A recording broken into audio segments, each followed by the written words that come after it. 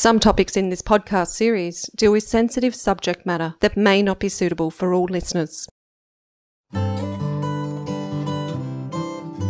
National Principles for Child Safe Organisations reflects 10 child safe standards recommended by the Royal Commission into Institutional Responses to Child Sexual Abuse. These principles aim to provide Australia with a nationally consistent approach to creating organisational cultures that foster child safety and well-being. They have a broader scope that goes beyond child sexual abuse to cover other forms of potential harm to children and young people. This podcast series, brought to you by ComplySpace and Bravehearts, unpacks each of the 10 principles, their implications and ways to apply them. In this episode, we explore Principle 3. Families and communities are informed and involved in promoting child safety and well-being.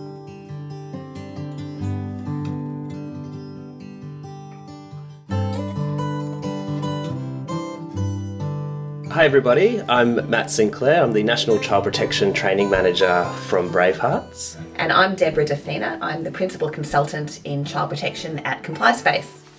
And I'm Gail Walters, President and Chair of P&Cs Queensland, looking after state school P&Cs. Welcome, Gail, and welcome everybody to our next episode of the podcast series on the National Principles for Creating Child-Safe Organisations. Gail, thanks very much for coming along. The P&C Association, particularly in Queensland, it's a long-standing organisation, and when we were thinking about principle number 3 and engaging families, carers and communities, the P&Cs was something that came fresh to our mind. Can you tell us a little bit about how you see the role of the P&Cs, or maybe parents and families for independent schools, and their role within a school? Thanks, Matt. I think the most important thing that any parent community group does within a school, so whether that's a P&C or a PNF or just a community group of parents that come together to support a school, is really just about supporting that school and that educational facility to make sure that it's a safe space and that it provides the best opportunities for the students and the families in that school. We certainly see that schools are becoming much more the hub of communities now. There's sort of a gathering place. The venues are utilised for a lot more than just the learning stage. There's lots of activities. We see lots of schools have programs outside of school that they are involved with, and that the parents often help facilitate that. So we certainly see that we want our schools to be safe spaces for those students and those community members that are in there. So P&Cs aren't just about fundraising? Not at all. P&Cs work very closely for fundraising, because that is a big part of what we do, but it's also about working with the school to make sure that the direction of the school is going in the right way.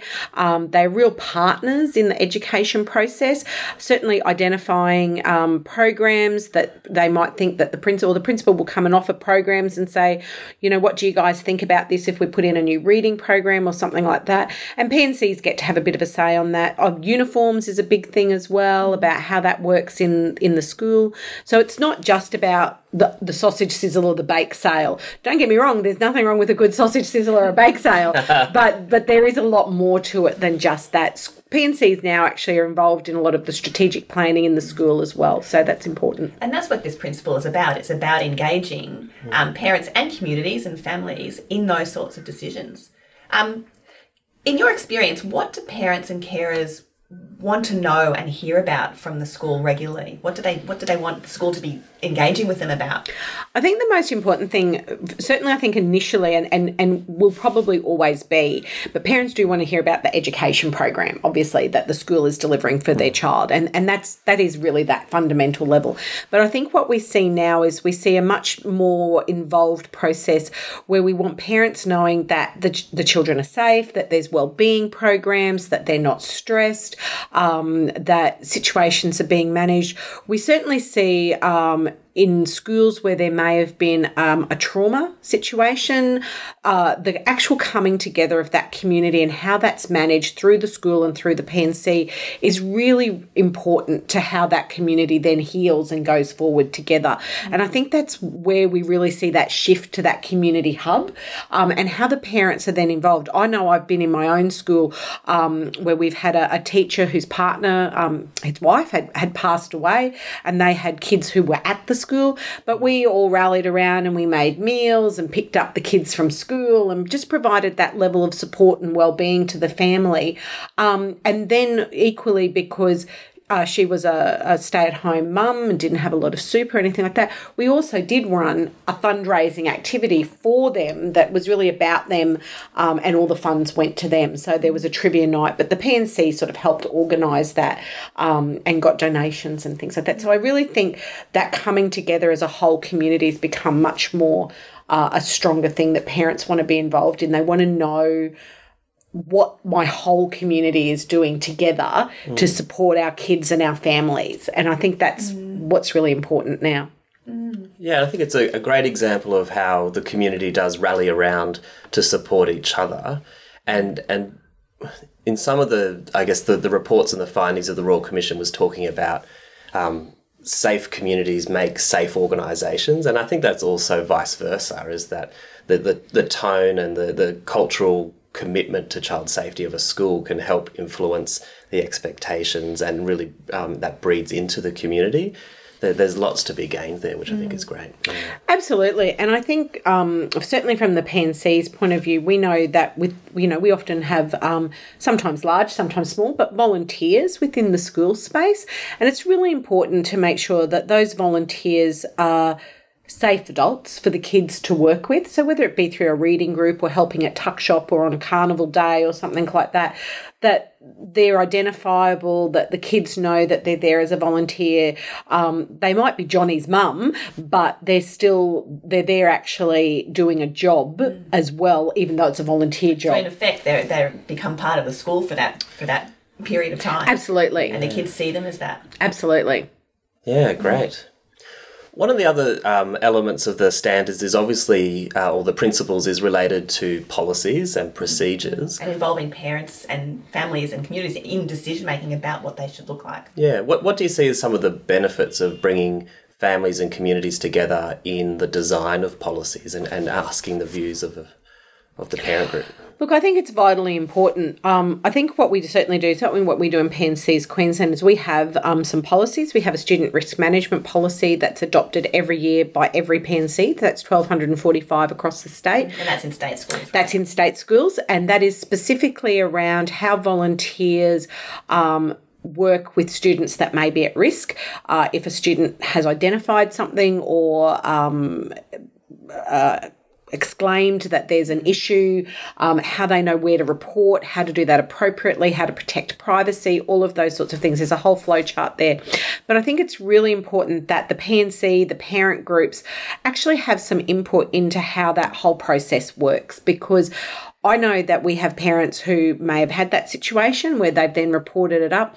And unfortunately, it's a great policy and it's good for reporting it up, but there's really no closure of the loop. So there's never that, and fully respecting all privacy and things like that. But I certainly know as a volunteer that if I told somebody that this had happened, I would at least want to know that it was getting dealt with. I don't want to know that I've just told somebody and it's fallen onto somebody's desk and been ignored or something like that. So P&C's Queensland is working with Child Safety Department about how we can look at doing that better in schools. And as I said, certainly respecting privacy and all of those things, but just enough to even be able to say, thank you for letting us know and reporting that it is being actioned. So the policy was developed essentially by P&C.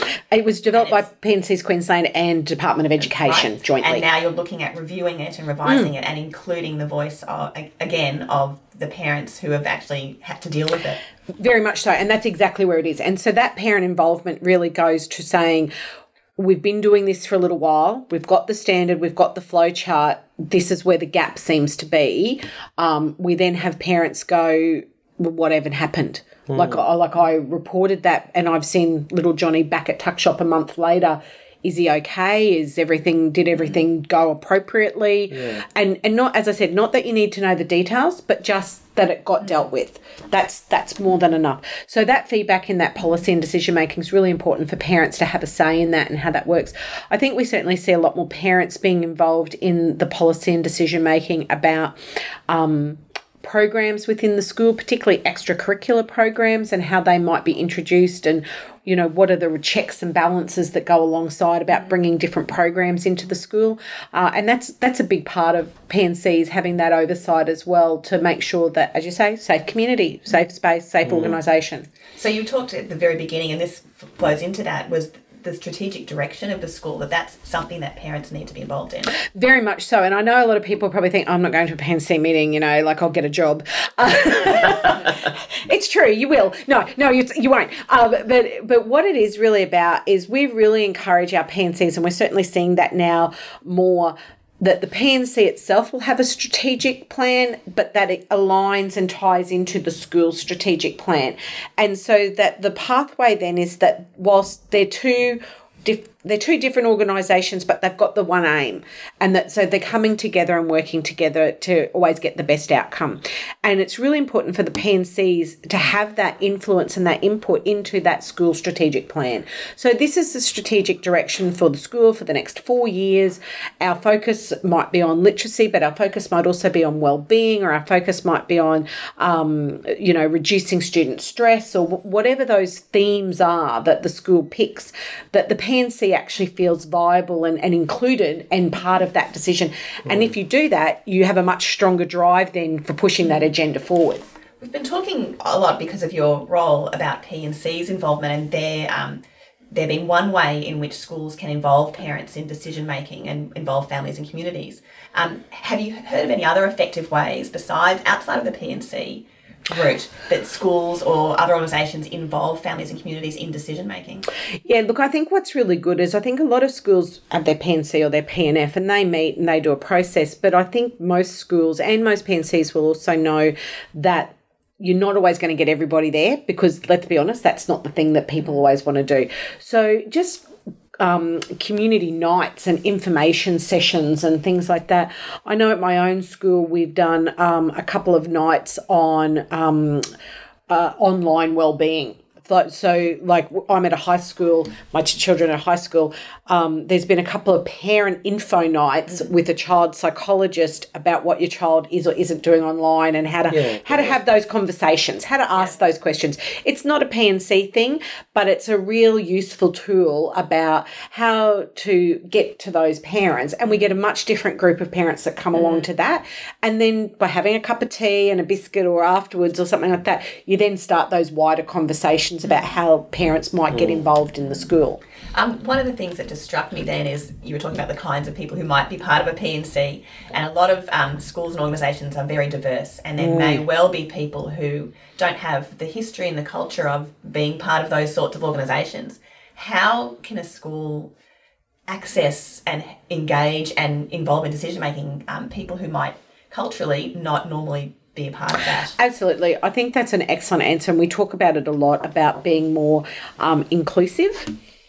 And in our groups, it's really important for us that we talk about how do we make the P&C not be scary?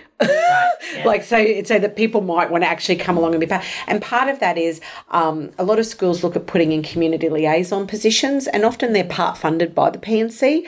And that person, an example I can give is a school that I know that's got a large Sudanese community, and they've got a Sudanese liaison officer and working with them. But interestingly, they said, we've got this Sudanese lady who's doing this great work and this, but we're still finding that the families and those parents don't really know what's going on at the school. And this is a little bit of a side thing, because it was actually a literacy thing. And they're like, we present our newsletter in Farsi, which is their language. And they're like, but they're still not reading it. And the thing was, it's going home to the mothers, and most of the mothers aren't even literate in Farsi because they didn't learn that language. So they thought they were doing the right thing, but in actual fact, it still wasn't getting there. So they ended up starting to have a morning tea workshop straight after school drop-off for these Sudanese mothers. And they had a little room and they set it up with a kettle and a tea and bickies and stuff like that.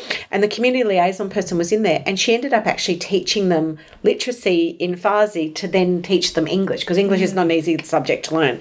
But that pathway of bringing those people in, it wasn't about bringing them in for a meeting and here's the agenda and let's go through the financials and rah, rah, rah. It was, let's have a cup of tea and a bicky, and they had a few craft things, but it was just having that conversation and talking. That's really important about them making those families and those culturally diverse areas, those people feeling more comfortable. And then the progression from that is they then started to come to more school functions, they started to come to more school activities, they started to actually be engaged with the school teachers. Even coming to parent-teacher night was a big thing for them.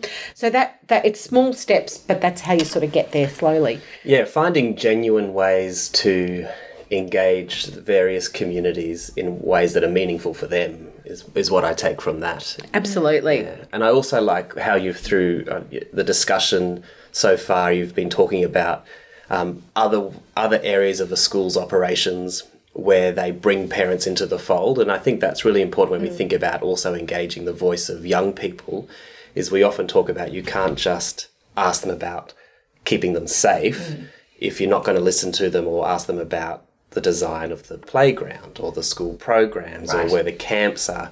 So the same goes for families, doesn't it? The same goes for families. Absolutely. Absolutely. You know, as a PNC, you often run the tuck shop.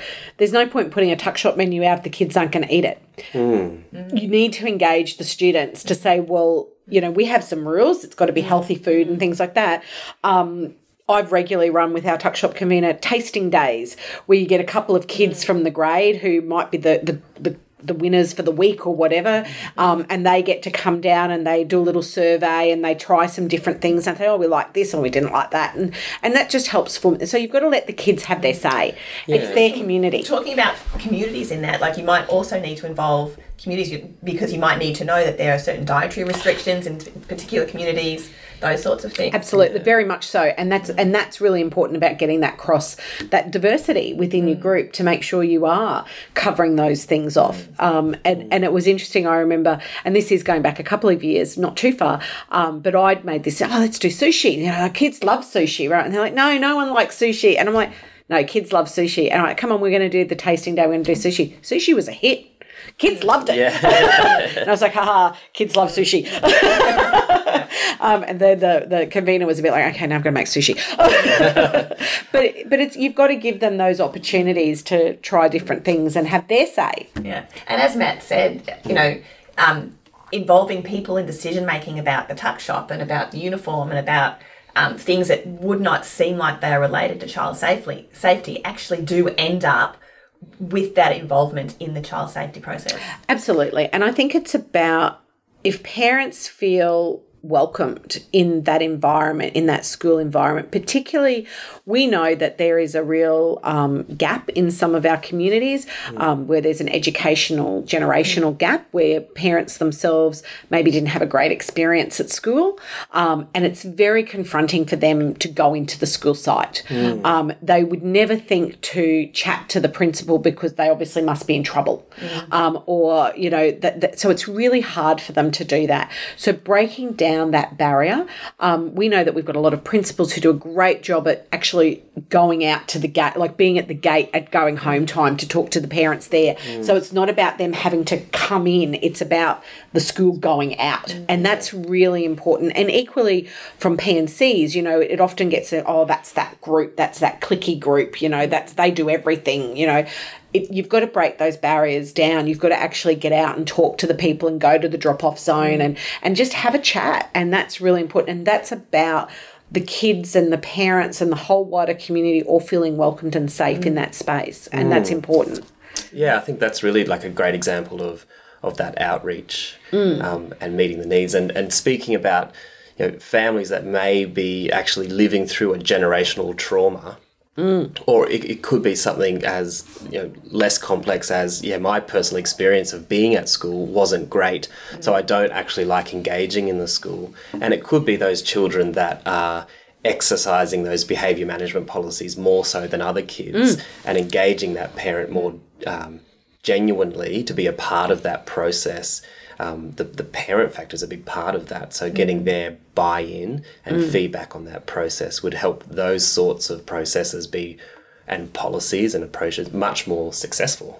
Absolutely. Yeah. And we see great success with those school community liaison roles. And as I said, they're often part funded, not always, but often part funded by the P&C. And they work really well in all our communities, but they do work exceptionally well in our diverse communities and our Indigenous communities and things like that. Having somebody who really understands how that part of the community works and how to build the bridge, for want of a better word, to so that there isn't the barrier. And that works incredibly well, not just for helping the family, but helping the kids, because we know that if the kids are at school and learning and all of those things, the benefits that brings into the longer term is so much more valuable. Yeah. So I think we've found a whole lot of different ways and opportunities and different approaches to perhaps not getting a new policy, circulating it in an email to say you've got 2 weeks to get your here's feedback. Our policy. Yeah.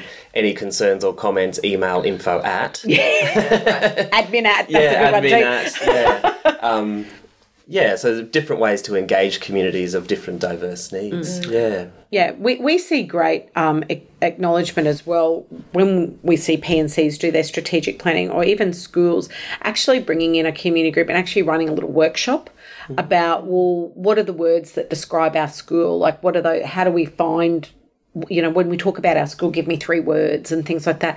And just when you start to pull all of those together and get those common themes, it's really important to see that. And then the school and the principal sort of go, oh, okay, well, if that's what they think, then this is how we can tie that into our pillars of learning or things like that. And they're really important steps that can be done quite openly and innovatively, that aren't just, as you say, here's the policy and let me know if you don't like it sort of thing. That's great. Quite transactional. Great. Right. Well, I think we're coming to the end of our series here. Thank you so much. It's been really insightful, and it's been wonderful to hear about some of the innovative ways that schools are dealing with these sorts of issues.